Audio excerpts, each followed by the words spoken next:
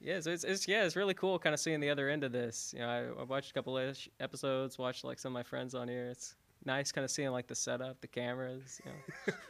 It's really like I tell people when they come in here for the first time, I'm like, it's essentially held together with like duct tape and chewing gum. Like that's what we've done here. I mean, it's kind of what we've had to do for pandemic times is like kind of turn this space into a little television station. And we just use kind of what we've got to weave it all together. Gotcha. I mean, it looks really good. Like especially like on the screen, like it looks really good.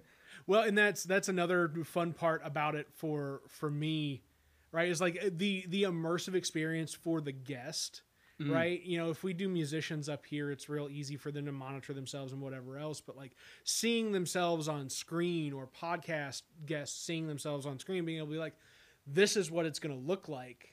Right. Immediately when it comes out, like you don't have, there's no anxiety of like, oh, what do I look like? How do I feel? Like, what's going on? It's like, no, it's just, oh, that's the conversation I had, and that's what I look like on the screen. Cool, let's do this. It's like right there. Like, I can like make sure like my hair like looks like okay. Like, and it actually works. Like you're lit well enough right now that like you could actually check your hair out and do what you need to do. I'm poorly lit, I think, because I'm wearing this gray shirt and whatever else. But oh well, we'll work with it. So you reached out, or I reached out. How, like, one way or the other through the page? yes. We interacted, and it was like, hey, like the show, would like to come on, would like to check it out, da da da da. And I was like, yeah, coming on, like let's do this, like, because A, it's always hard to book people, and B, like you never know like what somebody's interesting story is until you like open up to being willing to like just engage them, right? And just in the short time that we've been talking, it's like you're not just a kid who came here for school. It's like you're a Southern Illinois kid. Yeah. Young man. I'm still a kid. We're all kids until we decide we're too old. I don't know how this works anymore. And so as we were talking leading into this, I was just really, really interested in some reflection on, the relationship with Carbondale as somebody who grew up in, a nearby town. For you specifically, Harrisburg. Like I'm kind of doing your own intro for you. I'm sorry. No, I don't usually hijack an interview like this, but here we go. Talking about coming here and spending time at Lost Cross when you were a little bit younger than you are now, and talking about getting into the philosophy world of SIU. Yes. Even though you didn't have Randy as a professor, like you spent time like with Randy just around, like going over to what do they call his house? What is the it's like the American Philosophical Society, I think, or the American Society for American Philosophy, I think is what it is. But it's got American and philosophy in it. It's somewhere in there. Those two things combined. I hope that one day, hundreds of years from now, that somebody looks back on the American Philosophical Institute of Randall Auger's house and it's like a thing. I love it. I love it so much. And so it's just for me getting into this. I'm excited to explore just everything that you've got going on. Part of the reasons why you want to be on the podcast and talk about what your work is, but also just the back end of what a kind of migration, what kind of a magnetism towards Carbondale is for just a Southern Illinois kid. And that's episode 54. Usually somebody gets to do kind of their own lead into their intro, but here I am hijacking this whole show. It is what it is. David Higgs III is my guest for this episode, WTF Carbondale podcast, where we talk to interesting people about their interesting lives and tie it all together with this little old place we call home, Carbondale, Illinois. And thanks, man, for now calling Carbondale home. I appreciate you for that. Yeah, I mean, I kind of knew I was going to, like, live here around the time I was about, like, 17, because I was like, I came over enough, I really liked the place, and I was like, I'm probably going to go to school here, and I'm probably going to wind up staying here for a while. Like, it just kind of has that, like, I like the word magnetism, right? It's a good term for it, especially for people around here. Like, growing up, Carbondale's kind of the one place where there's stuff to do. So you're kind of just naturally drawn over here. Like, if you like music, if you like coffee shops, if you like anything other than cornfields, like you want to come here. Like, oh man, I mean, fair enough. I grew up in the midst of a cornfield, but that cornfield was only 3 minutes from town, so. Same. So I grew up like in town in Harrisburg, but there's not too much of a town like physically, right? Like, you go a couple minutes in either direction and there's a field. Like, I remember when I was showing my now wife around Harrisburg for like the first time, and I'm like, okay, over here we got a field, over here we got a mine. There's the Walmart. Like, that's kind of it. That's kind of the whole town right there. One day this can all be ours, my dear. Literally. Except maybe the Walmart. The Walmart stays with them. They keep the Walmart. Forbidden Walmart. I love that, man. It was always exotic, the drive from Carbondale to Harrisburg, which I didn't make often, but you would drive through Marion and everything would be normal. And then you would hit Harris, like the road to Harrisburg, and be like, it's 65 now. Right. And then you're like, I'm doing 65 on a highway in the middle of not the interstate. This is very interesting. Right, 65. 65, this dude says. Well, you grew up coming from the other end of it, so it's like you guys, everything was a racetrack from the get-go. You dumped out of town and you were on your way. Yes. I remember my driver's ed teacher in high school booking it and making it to Marion in like under 10 minutes. Like, definitely going more than 60. He's not still the driver's ed teacher, is he? Because you might have just lost him a job. I actually, no, I don't think he is. All right, cool. So we're safe. Yeah, we're all good. We're in the clear. So what do you have like an earliest memory of like coming to Carbondale? Like, was it really like when you were a teenager, that's when things kind of started to click and you started to come over? Did you have like I was 8 years old and we came to see a movie and we went to go do this, or I came to the fireworks type thing? Actually, I do. I was 14 and I sang in the choir over at Harrisburg. Yeah. And we did like a choral competition or thing like over here on campus. That was my first exposure to the campus, really, was coming over and kind of, wandering around and, kind of meandering about. But, that was my first memory of the town, of the city, was coming over. And we would come over before that. But, we wouldn't really go around town. But that was like the first time I got to walk around the strip, walk around the campus, really take it all in. Yeah. Was when I was 14 over here for the choir competition. It's amazing how things change in a 10-year period. Yes, it was a different place. And don't get me wrong. I mean, this is one of those places that always and forever in a state of change, right? So it's to be expected. But I mean, it just feels like, especially, in the last 10 to 15 years, the change just in the physical look of the town, right? But I mean, my gosh, you go back and you look at have you ever seen like old pictures that the library posts out on Facebook or stuff, that it's like, and you're like, holy cow, like this neighborhood over behind Murdale used to just be like bare yards with freshly planted trees and no sidewalks, and it just looked plain. And now it's like, oh well, that's what happens after 60 years or something, that trees grow and things bloom, and all of a sudden this is what development looks like and it's supposed to look like. I didn't mean to get off into into my own feelings on things, but like it's just it's kind of cool to see. Yeah, it really is. And seeing other things, like seeing like the solar panels built in the last couple years and things like that. Seeing a lot of stuff kind of go up. I remember when Evolve was built for like the first time. Yeah. Like it was just kind of like there, and just kind of getting to see the city change bit by bit, growing up around it, and then kind of becoming and settling down as an adult in it. Yeah, like it's a cool process. Yeah, well, and at this point you get to kind of write your own story, because it's like other people don't have the same exact memories with the places as it is now. So it's like now we're in the process of building the memories with this place as it will be for a foreseeable future versus the people that are kind of coming out of it like it was just what it was for the past chunk of several decades. And it's like, okay, well, we've got a little bit of nostalgia with a little bit of forward looking, and let's see how this all balances out together. See, that's such a cool place for a community to be, in my opinion, right? Because it does. It kind of, I don't know. I want to make like the lame philosophy reference. Get it, man, to Heidegger, dude. Here's right? the deal. You came on a podcast where you get to stump. So you go be your philosophical self as you see fit, my friend. Do not dumb it down. WTF Carbondale's audience out there, they want what you've got.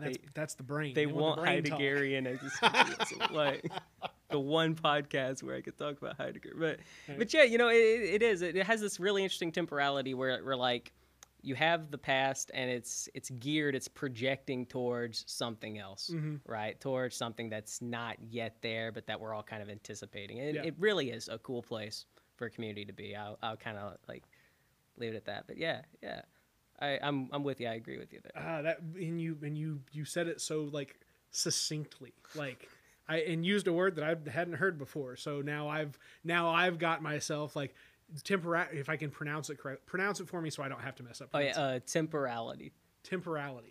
I love that. Like that's going like in the folder right next to the word iconicity in my mind. Nice. Like because of how intertwined and important those things are as like a metric to success in this place because of what this place is built of. Like there are places that are built of activity and just existence and culture and this, that, the other thing. Not everywhere is built of memories.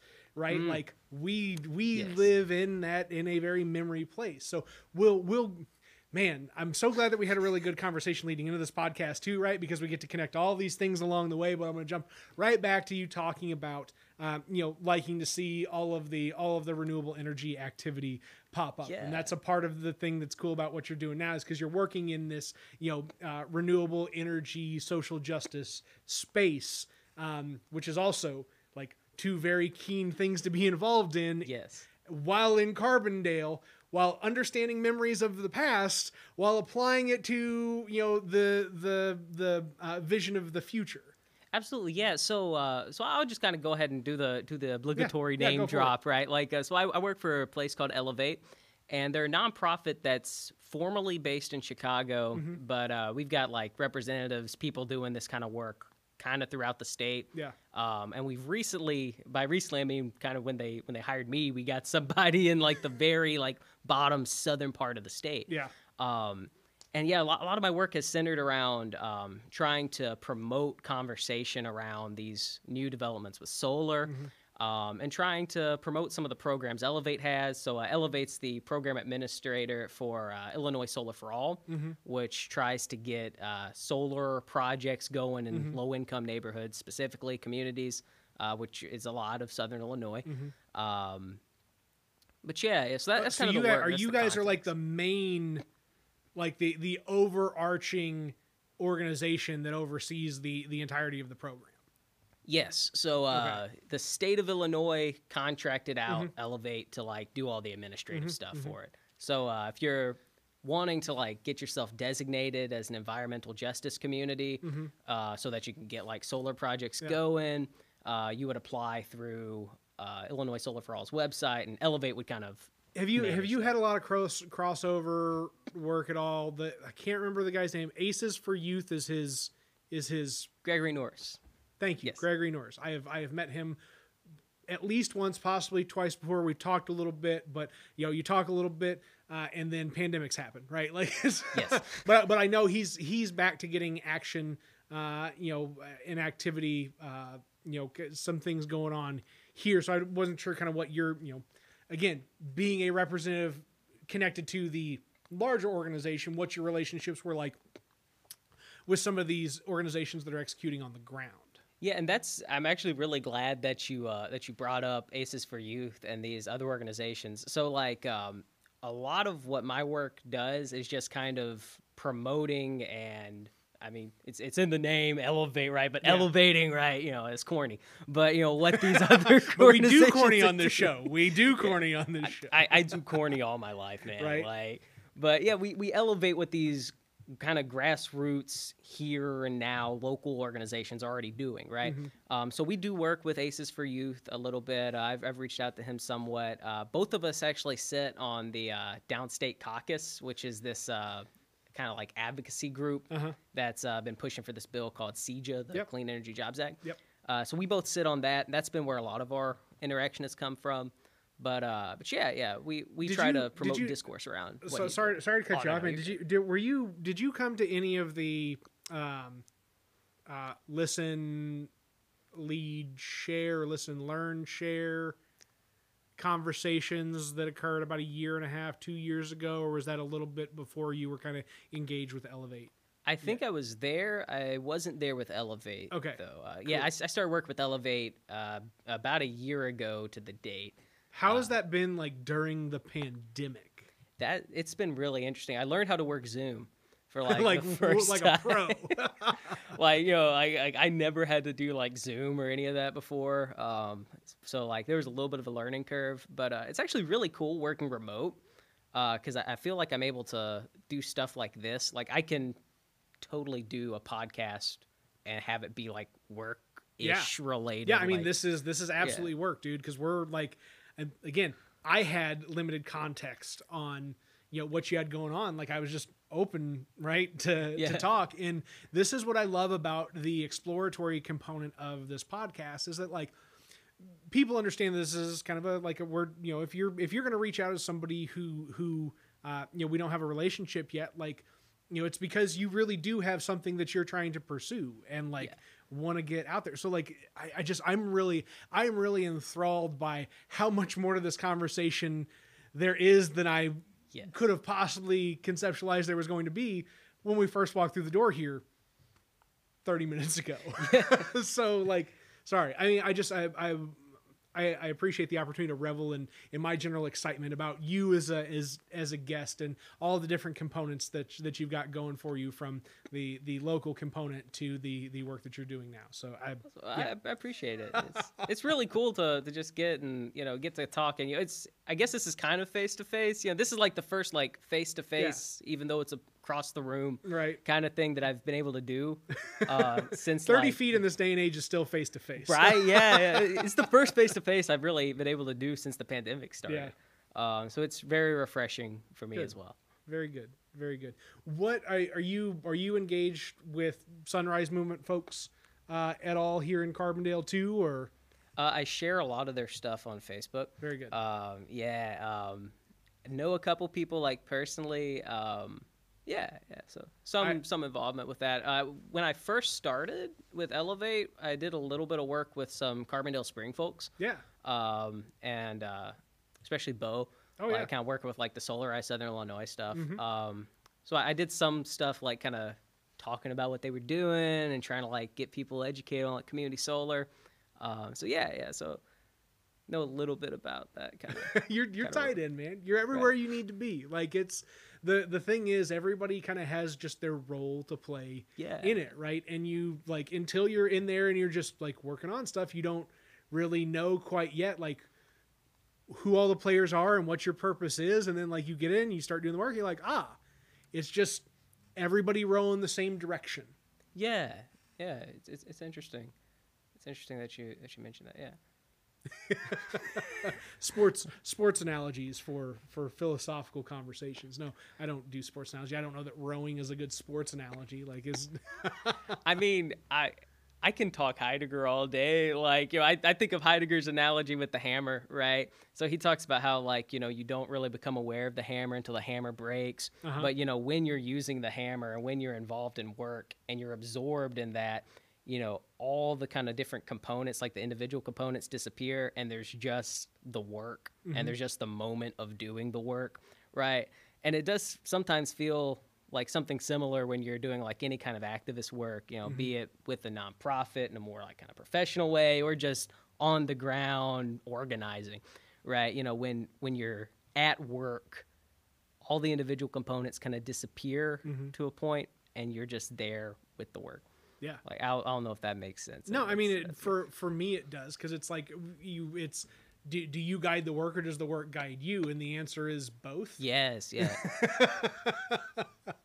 Which arguably, I mean, maybe is a better, analogy than the chicken and the egg sort of deal. Like, what came first, the work or the worker? I don't. Chicken or the egg, the Heidegger or the Hammer, Yeah. I probably botched that all together, but I'm not as competently philosophical as many of my peers, including yourself. Now, I like being with somebody who is reasonably younger than me, and just feeling like, yes, I am outmatched in my space right now. Age is nothing but a number, and you're. I feel like that all the time, like especially when I was at SIU, like in these like philosophy things, like at the like agoras and stuff like that. Like there are so many people that just know like so much stuff, like really cool people doing some cool work. What drew you to like the economics and the philosophy together? I mean, is this something that like was just there from an early age, or is this something that you just kind of stumbled into and it was like, oh, this is a fit? So back in like 2012, 2013, right when the earthquake had happened in Haiti, I got really lucky and I was able to go and do some humanitarian work in Haiti. And I stayed there for like 3-4 weeks and kind of just saw like the conditions and everything. And I got really interested in poverty and inequality. And I wanted to know what kind of mechanisms drove that. So I started kind of reading then, and I had a kind of a rough idea that I wanted to do economics and probably philosophy too. So then when I got to college, I started out as an economics major. I took a class on philosophy of race, and I'm like, yeah, I'm going to go ahead and add this philosophy major too. So I added both of them, and that's just kind of what I did, yeah. Nice. And it fits in nicely, I think, with kind of what I'm doing and where I want to go. So yeah. Yeah. I mean, in philosophy of race. Yes. As a concept in Southern Illinois, right? Pepper Holder, who is an older black gentleman in town who has seen his fair share of life here. I mean, Pepper's got to be in his mid-70s at this point. And he would use the phrase. He talked about this on the podcast, but he talked about how he would use this as kind of his radio sign off. I'm in Southern Illinois.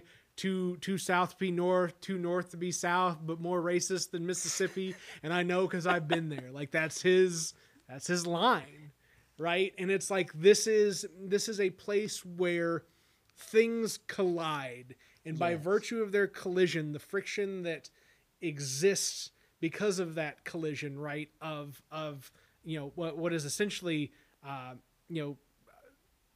how am I best phrasing this? Because segregation isn't the right phrase to describe kind of what clashes here. But these different identities, one that embraces race as a like a critical component to existence, one that rejects it, right? And I'm trying to think through this in the most intellectual way possible to like steer what I'm saying into the right lane here,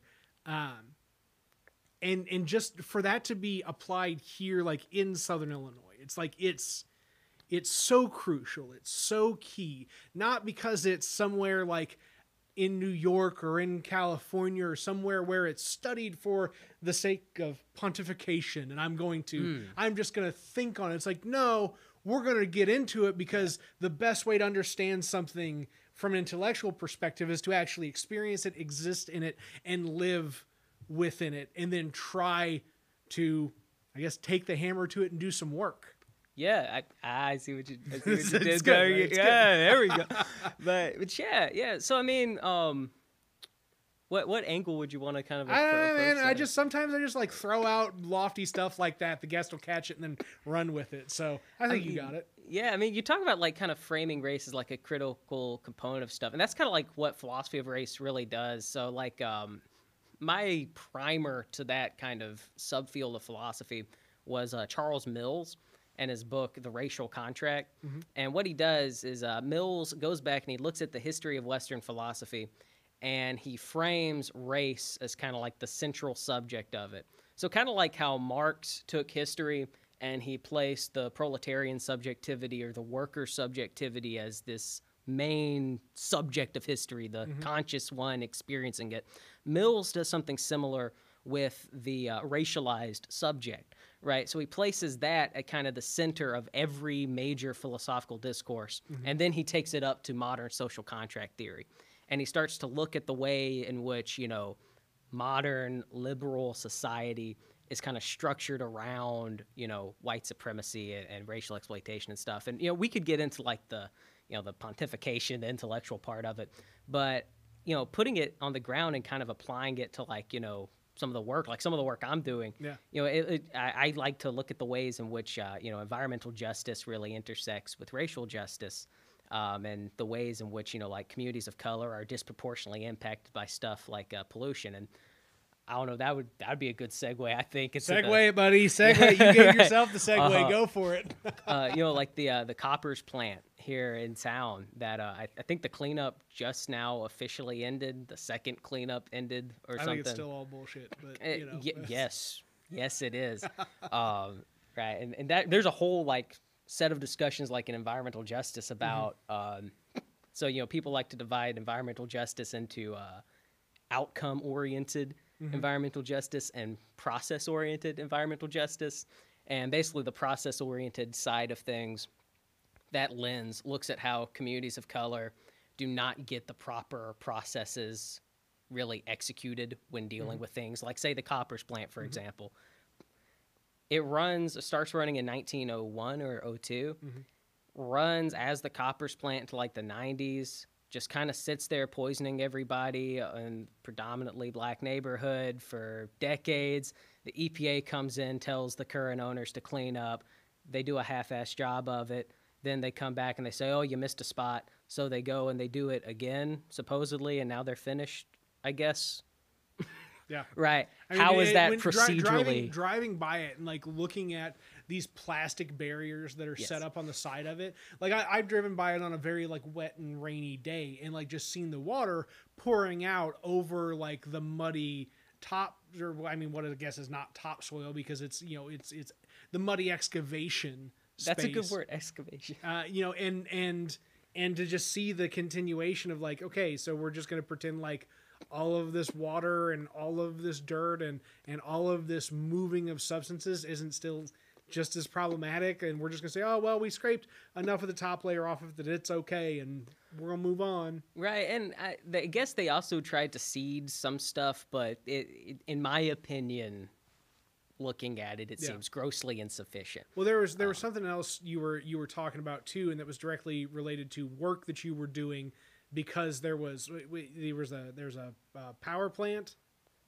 Yeah, so over in Marion, this was just one that comes to mind. So one of the programs that Elevate administers is the Illinois Solar for All program, and the only area in Southern Illinois actually that has official environmental justice community designation with the EPA is this like 3 city block-ish area over in the middle of Marion.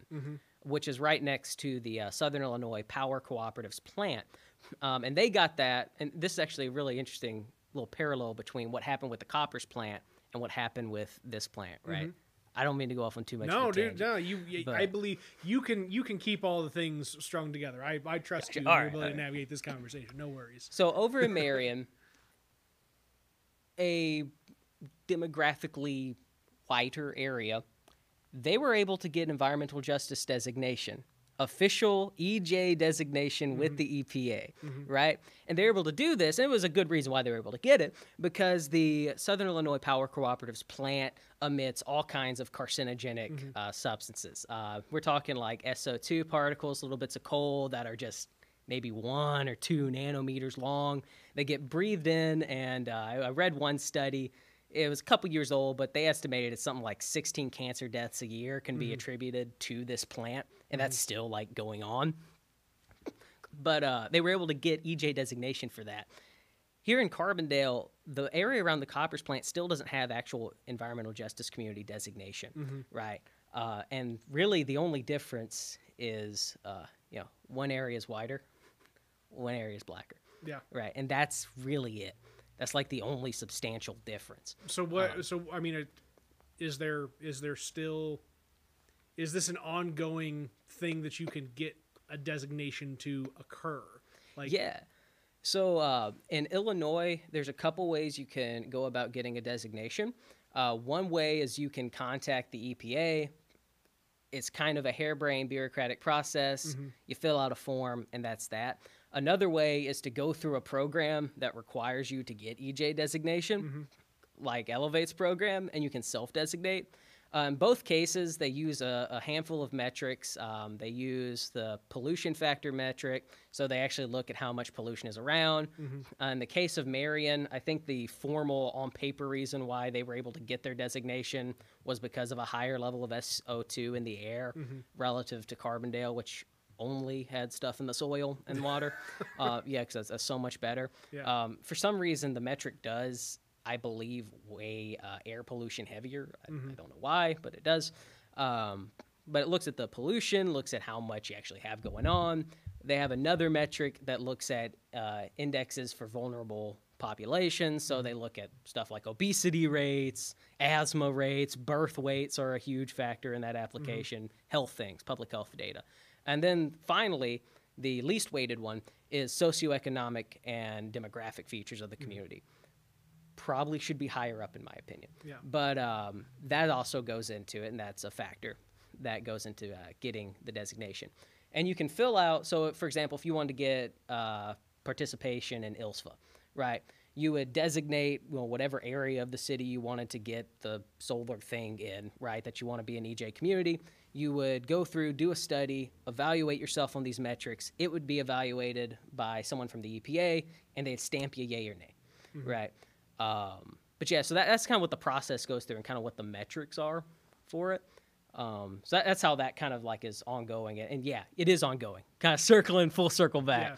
I know you said you trusted me to keep it all strung together. I feel like I went all over the place. I tell you what's most impressive, beyond your ability to kind of wield the issues at hand, and actually apply, needed work to it. But like it's very clear that like you're just a very good learner, right? Like your ability to absorb and understand and then regurgitate and apply information is like very on point.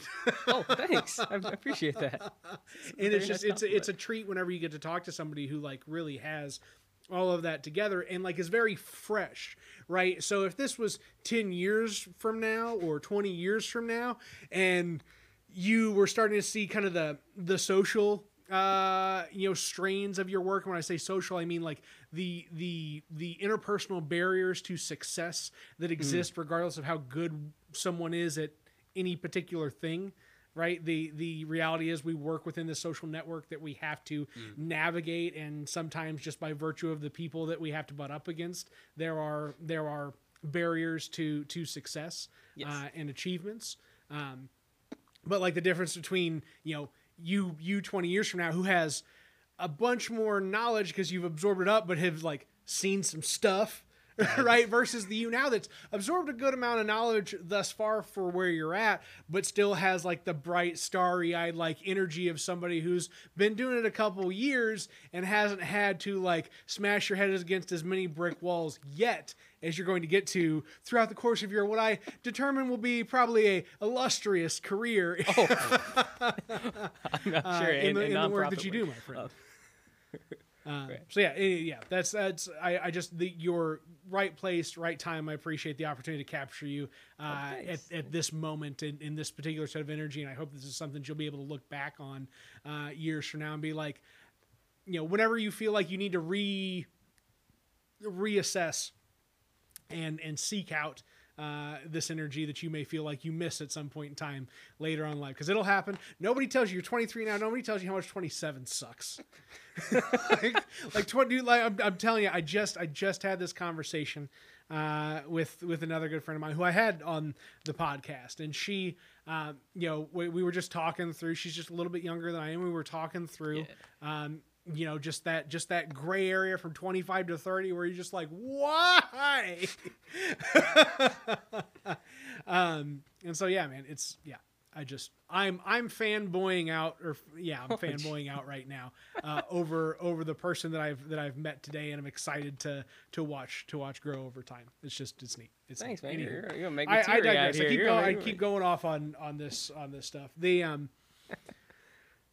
So Elevate's work expanding into downstate, is that part of the mandate from the state that it has to touch statewide to make this happen? Is this part of like legislation and policy in place that drives what you guys are doing? In part, but I think in larger part, it came about from a realization from some of my colleagues who were around a little before me that the organization needed to take its resources to where, well, it was needed, right? And especially when we talk about solar in particular, but not just solar, energy efficiency promotion programs, right? We do some of that too, where we talk about like different pricing options people can have to pay for the power and, not like alternative supplier stuff because that's a scam, but like, different options like Ameren has. And what is some of the scam stuff out there in the solar world? Because I think that's a worthwhile conversation to have and differentiate of if you're fully aware of the things that aren't couth. So not even just strictly limited to solar, but so in Illinois, the way utilities are regulated, there's a distinction between the transmission business and the generation business, right? And in the generation sphere, you have people who sometimes aren't the best actors, who try to charge people too much, stuff like that. In the transmission sphere, you have just like Ameren, that just who owns it all.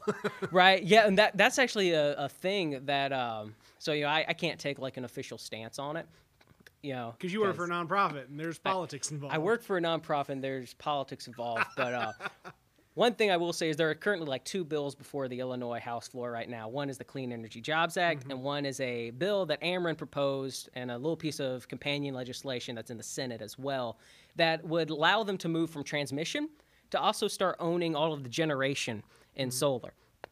So they would own everything.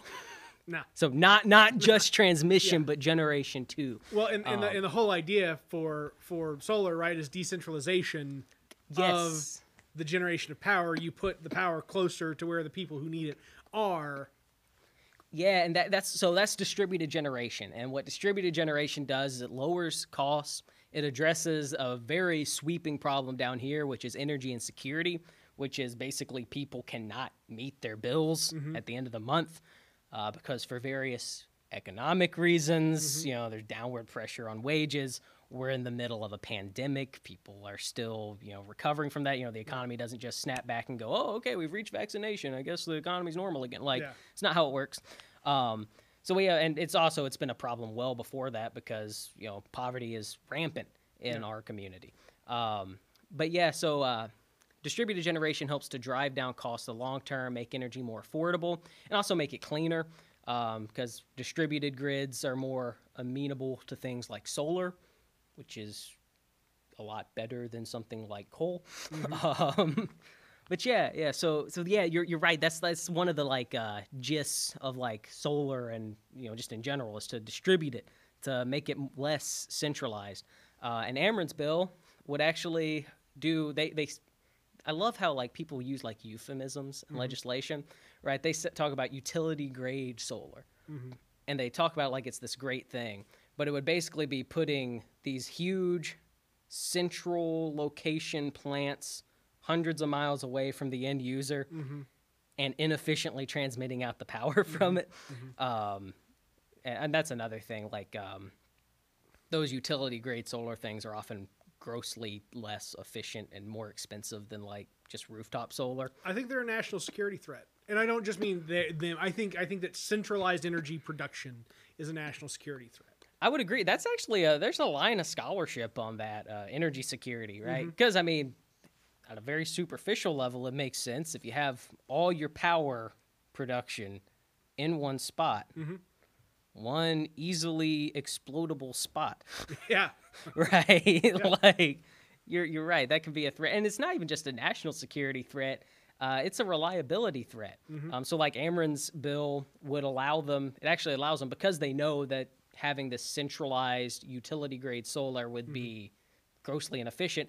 It allows them to fail to meet their metrics for, I think it's up to 4 days a year with no penalty. And these are simply the technical components of the bill that we're discussing right now. This is just the technical components of the bill. Yeah, seriously, like that, and that's part of my job too, right? You know, I educate people about stuff going on in the policy world. Were you ever interested in like the policy component of this leading into this? I mean, did part of the philosophy and economics background, like, was that just you were like, ooh, policy, yeah, this is a good fit component of it, or like have you kind of warmed up to policy as you've come along? I've been into policy kind of in general for like a while. Great.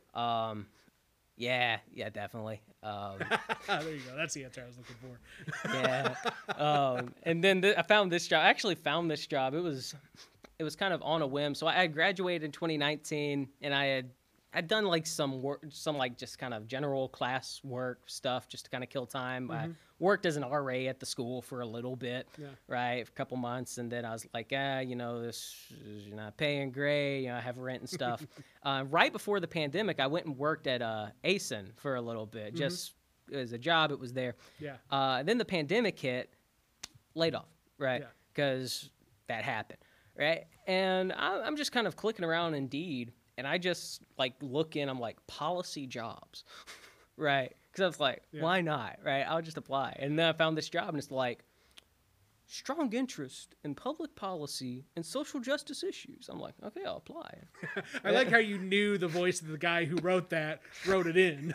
Right, just like strong interest in social, like social. That guy's Fred, and he's not bad, but I knew that's what he sounded like when he wrote that ad. No, right. Like, actually, I don't know who wrote the ad. Like, it could have been anybody, but is there actually a guy named Fred though? Did I somehow get that right? No, I'm kidding. I don't know. That was a joke. That was a joke. Don't bear on that too heavily. I could like look it up. Like, there is no Fred at Elevate. Fred is a made up guy. He doesn't exist. Now I've started the rumor of Fred. It's all downhill from here. It's just like Electric Larry's. There is no Larry. Like, there is no Larry at Electric Larry's. There's only electricity. I think there is a Larry though. Like, that's the. Oh, not at Electric Larry's. Not Electric. Oh, you're saying at Elevate. Oh, yeah. I thought we were still Elevate Larry's. We've come full circle where the bit has now become too real. We like broke through the fourth wall, and somehow that was on the other side of the first wall. It was a circle the whole time. What is that? What is that? Non-Euclidean geometry, right? Like, dude, you're using words that are bigger than my brain, man. Like.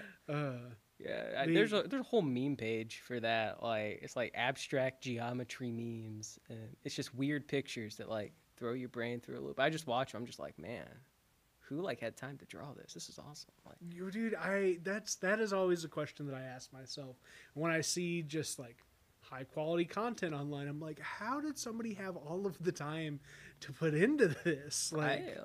Like somebody's hobby is spending 20 hours making a really high quality piece of media to just show to the internet. It's like you know, the people who build stuff in Minecraft. You know, like, yeah, it's hours and hours. But yeah, what were we talking about? Does it matter? I don't know. I don't know if it matters that much or not. All right, we're kind of bouncing in some different places. So I'm gonna try and get away from what. Oh, come on, Nathan. Sorry, I'm hearing my phone buzz, and so I'm losing concentration as I'm trying to steer the conversation. Is there anything more on that bill that you want to wrap up on before I like touch back onto other things? Nothing really. Just that it's important for people to like know, like, you know, what kind of legislation is happening. Yeah. And, you know, and it has like very serious impacts for people and for, you know, social issues like energy and security, right? You know, because this bill would it would hike up people's rates. It would allow them to do that for a fixed period of time. That's like a couple decades, right? Yeah. Of just kind of unlimited rate hikes. It would continue what's called formula rate making, which allows them to make as many capital investments any way they want. There's actually a really interesting case a couple years ago. They were up in Ameren was up in like central Illinois, and they were doing some investments in the grid, and they were building power lines. And so the way formula rate making works is the more they invest, the more they get back, right? So they have an incentive to raise your bill to finance a bunch of kind of pointless investments. So they built, instead of building the power lines in a straight line, they built them in this like zigzag pattern just to take up more surface area and to make it more materials and more costs. And their bill would cement what's a nice euphemism, formula rate making, and it would just submit it. It would codify it into Illinois' energy legislation, which doesn't have a lot of codification. It's kind of just a patchwork of stuff. But yeah, it would kind of codify that, for, like set it in stone, which has long-term implications. So I've looked at CEJA following FEJA as just a given, right? So like I get emails from a couple different sources on action items for CEJA and whatever else, and I got Zachary something or other, last name starts with a D. Just one of hundreds of people with all sorts of different organizations. I couldn't even tell you how I got on this email list. I can just tell you that it's there now. And so I read them when they come through, right? And I'm just like, action items on CEJA, like that's just a given. It's Illinois. We're going to push through CEJA. We already dropped through FEJA. That was a really good running start at what we need to deliver on as a state for renewable energy. Like, why even worry about it? But like, I was not well informed enough to understand the competing interests, and balance of policy that, whereas FEJA itself, I don't know if there was a challenging piece of legislation to that at the time. But with that just going through, assume CEJA goes through, but understand that CEJA now, has essentially competing legislation that needs to be understood and balanced out of the conversation, to ensure that the right legislation is pushed through. And it's really important, in my opinion, to do that kind of, just let people know, because, the people, we don't have the resources on our side. Whereas Ameren has, at this point, already formed a proxy group called Downstate Energy and has been pouring, I think it's like $12,000 a day. They've spent like $60,000 so far in Facebook ads to promote their bill just on social media. So yeah, there's a lot of dark money, a lot of regulatory capture going on. I think it was, I can't remember the economist's name. I think it was George Stigler wrote the Economic Theory of Regulation, where he talks about how the regulatory process, whenever you try to regulate some kind of large, powerful business interest with a lot of capital and hence a lot of clout politically, they will try to capture that and push the regulation towards their interests. And it's really interesting because before they came up with this bill, before they lobbied for it and had senators come up with this bill, or House representatives, they were very kind of opposed to any kind of renewable energy, right? Their preference would be to have outdated coal plants that always shut down, because when it shuts down a formula rate making structure, they're able to pass on the cost back to the consumer and basically claim more money for the obsolescence of it because it increases their rate base, right? They were wanting to keep this old kind of structure, right? But when it became apparent through CEJA and through just kind of, as we were talking about, just this kind of progression of things, right, that solar and renewables were going to be in the picture, they tried to capture the process and push it in their interest. Good to know. Good to know. Man, I'm going to pick your brain so much more now that I know you exist in my world. Oh, okay. I mean, it just really is cool. You are bringing to the table a very plain explanation of what's occurring, right? Because one of the other difficult components of addressing these policy shifts and the interests that participate in them, in the times that we live, is having the what are essentially community translators to bring that in, right? And that's a part of what your work is through this nonprofit. That's exactly what Elevate is all about. It's, fostering these conversations around policy, around renewable energy, environmental justice, sustainability, and just kind of empowering communities to take this kind of stuff and put it in their interest instead of the interest of large utilities with a lot of capital and power. Why'd you get married so young? Because I love my wife. That's beautiful. Yeah, How'd you guys meet? So we actually met on campus. I won't go into the specifics of what I was doing. I dropped my books, and she was rollerblading by, and somebody dropped a slushie. I don't know. Well, actually, I was inviting her to a political rally, and very good. She said no, because she worked for the DE, and she thought I was trying to get coverage, right? So I was like, I came back again, and I invited her to another political rally, and then we just started talking about politics and just life. And yeah, just fell in love, got engaged a year after that, was engaged for a year, then got married. That's a reasonable timeline that you just presented for courtship.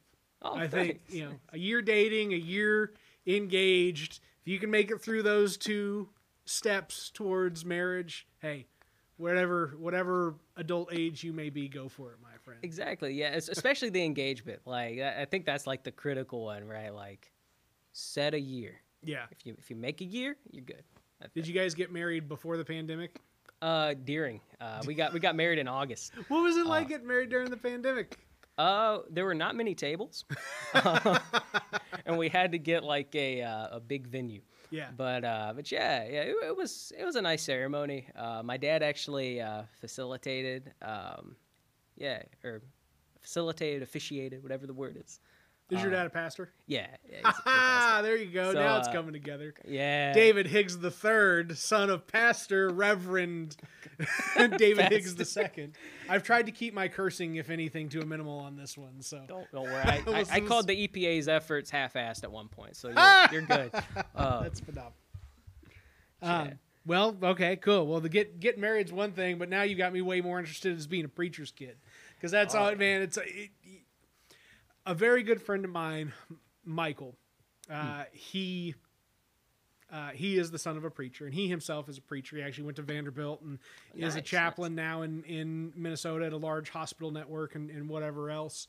And it is truly inspiring to see what this generation of pastoral children have gravitated towards in terms of like what they deem to be the arc of justice and God's will, and like what it is to walk in the path of Jesus, right? Like these are things that are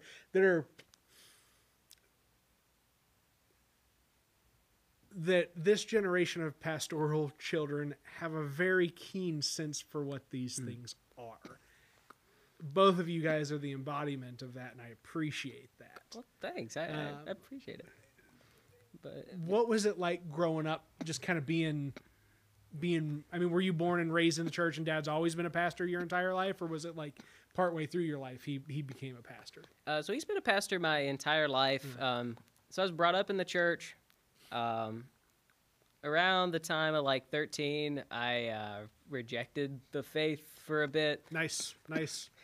Prodigal son, you have returned. Well, yeah, it's actually really, because you bring up the relationship between like faith and social justice and stuff, and it's actually really interesting because when I was 13, I became an atheist and read Ayn Rand and went completely that way.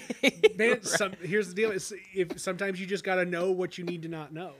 Exactly, and it's really it was a weird arc, but I like completely the opposite of someone who would be interested in anything like what I'm doing now. Yeah. But then I returned to the faith shortly before coming to college, and immediately, not immediately, but within a few months, that's when I kind of got more into like this like social justice thing. So I had that experience in Haiti.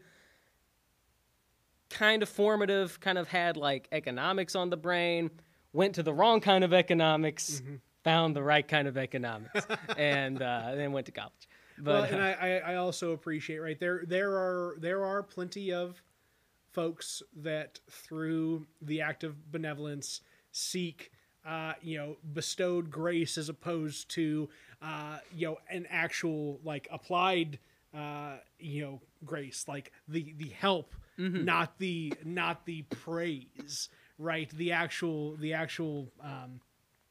concern for a for fellow man. So not every person that you would have a conversation with, it's like, oh, well, I went to Haiti and I helped the children. It's like, there are people that are like that, and there are things that are like that, but this feels much more like sincere. Yeah, and it was a long process, like because I went to Haiti. The humanitarian work was through a church thing, but in Haiti, that was actually when I became an atheist. Was in Haiti because I saw all this like devastation and poverty, and I saw some stuff, some really dark stuff.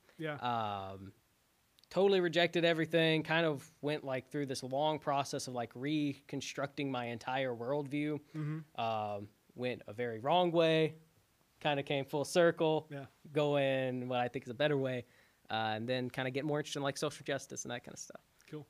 Do you feel like having a father, being a preacher, and watching kind of the performative aspect of the religious component, yes, but like the actual working component of the performative aspect of religion kind of helped to steer you into activity where you feel like part of what you can do is like take a stand and be a voice and like get out there and out front of an issue. Yeah. So when I converted or reconverted, whatever you want to call it, came back. I like that. Yeah, when he came back. When I came back, right? I was always I kept rereading the Book of James over and over, and there's that whole bit about how faith without works, it's dead. Yeah. Right. It's not actual faith. If you don't work it out, if it's just kind of there as like in the background, this abstract, completely transcendent kind of guy in the clouds, God kind of view, whatever, that ain't it. Yeah. That's just not faith.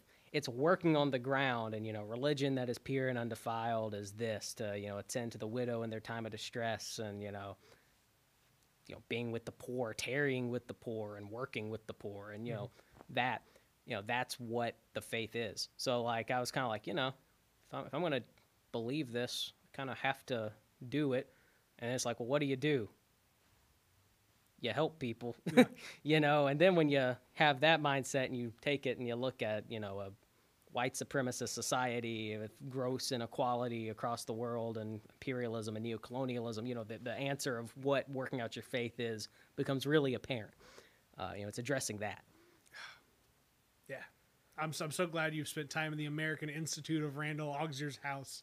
It's just, it's a fit, man. It's a fit. It's just, I gotta have Randy. I gotta have Randy on this show. I hadn't yet thought about Randy as a guest, but Randy's gonna be a phenomenal guest. It's gonna Randy would be a great guest. Randy's just good people. It's when he's just fun to engage with. Yes. And he gets it just as well, right? And he'll communicate at any one person's level with them in time. I don't know what he's like as a professor, but then again, neither do you, so we don't have to worry about it. Yeah, I never had him as a professor. I just went over to his house. So I had a buddy of mine who did have him as a professor, and this was before the American Institute for Philosophy, kind of like coalesced. And before that, Dr. Auxer would just have these reading groups at his house. And I would go over with a friend of mine who was a grad student, and I would just sit there and I would kind of do the readings. And, I was a big Kant guy in undergrad. He did a reading on Kant's Third Critique. He talked about like aesthetics and stuff. Completely blew my mind. Like just his like reading of it. Like, Kant's kind of boring. Not with Dr. Auxer. He makes them really fun. Have you always been a reader too? Yeah, I would say so. I was a really bookish kid. Growing up, like really bookish, like I just would kind of sit around and read. I really got into philosophy when I was going through that whole like atheist edgy stage. And there's good atheism, right? There's intellectually robust atheism, and then there's like crappy Ayn Rand atheism.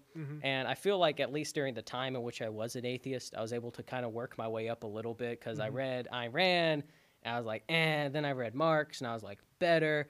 Then I read like Foucault, and I was like, okay, now we're talking.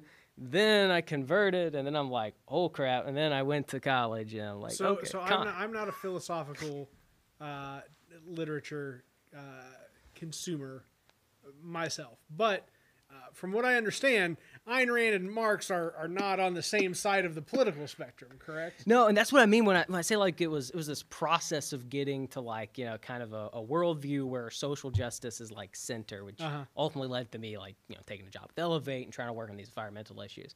But yeah, like Ayn Rand is kind of this really simplistic libertarian right wing stuff. There's libertarianism is not necessarily right wing. There are other variants of it. But, I was waiting for you to say it's not necessarily simplistic, and then you just blew past that one. Oh, no, it is. It's not necessarally simplistic. Like there's some great, like there's great stuff in that tradition. I was actually, you're not going to believe it, but I was like doing some notes, like reviewing kind of like my notes to like prepare to like come here. And I Googled how to pronounce Proudhon. Right, I'm like, how to pronounce Proudhon? Because I was thinking, I'm like, I could see the conversation going to Proudhon at some point. Because I've watched some of your stuff, and I kind of like was like, okay, I could see the conversation going. But what is Proudhon? You're gonna sorry. Proudhon, Man, so he's like the love founder of like that kind of left libertarian like idea. So he was that he was a 18th century political economist, and him and Marx were kind of the originators of this kind of specific brand of like European socialism, and Proudhon was the first anarchist. Marx was the first not anarchist guy around that time. But yeah, Proudhon represented like that kind of camp, this really anti-authoritarian camp. But yeah. I promised my wife I wouldn't talk too much about like socialism. But hey, lucky for you, that's the end of the podcast. Oh, sweet. Episode 54, David Higgs III. Gentleman who has made his way to Carbondale from Harrisburg and is part of our community here. An interesting person, living an interesting life, tied all together in this little place we called home. And have a good one, folks, whatever that one may be.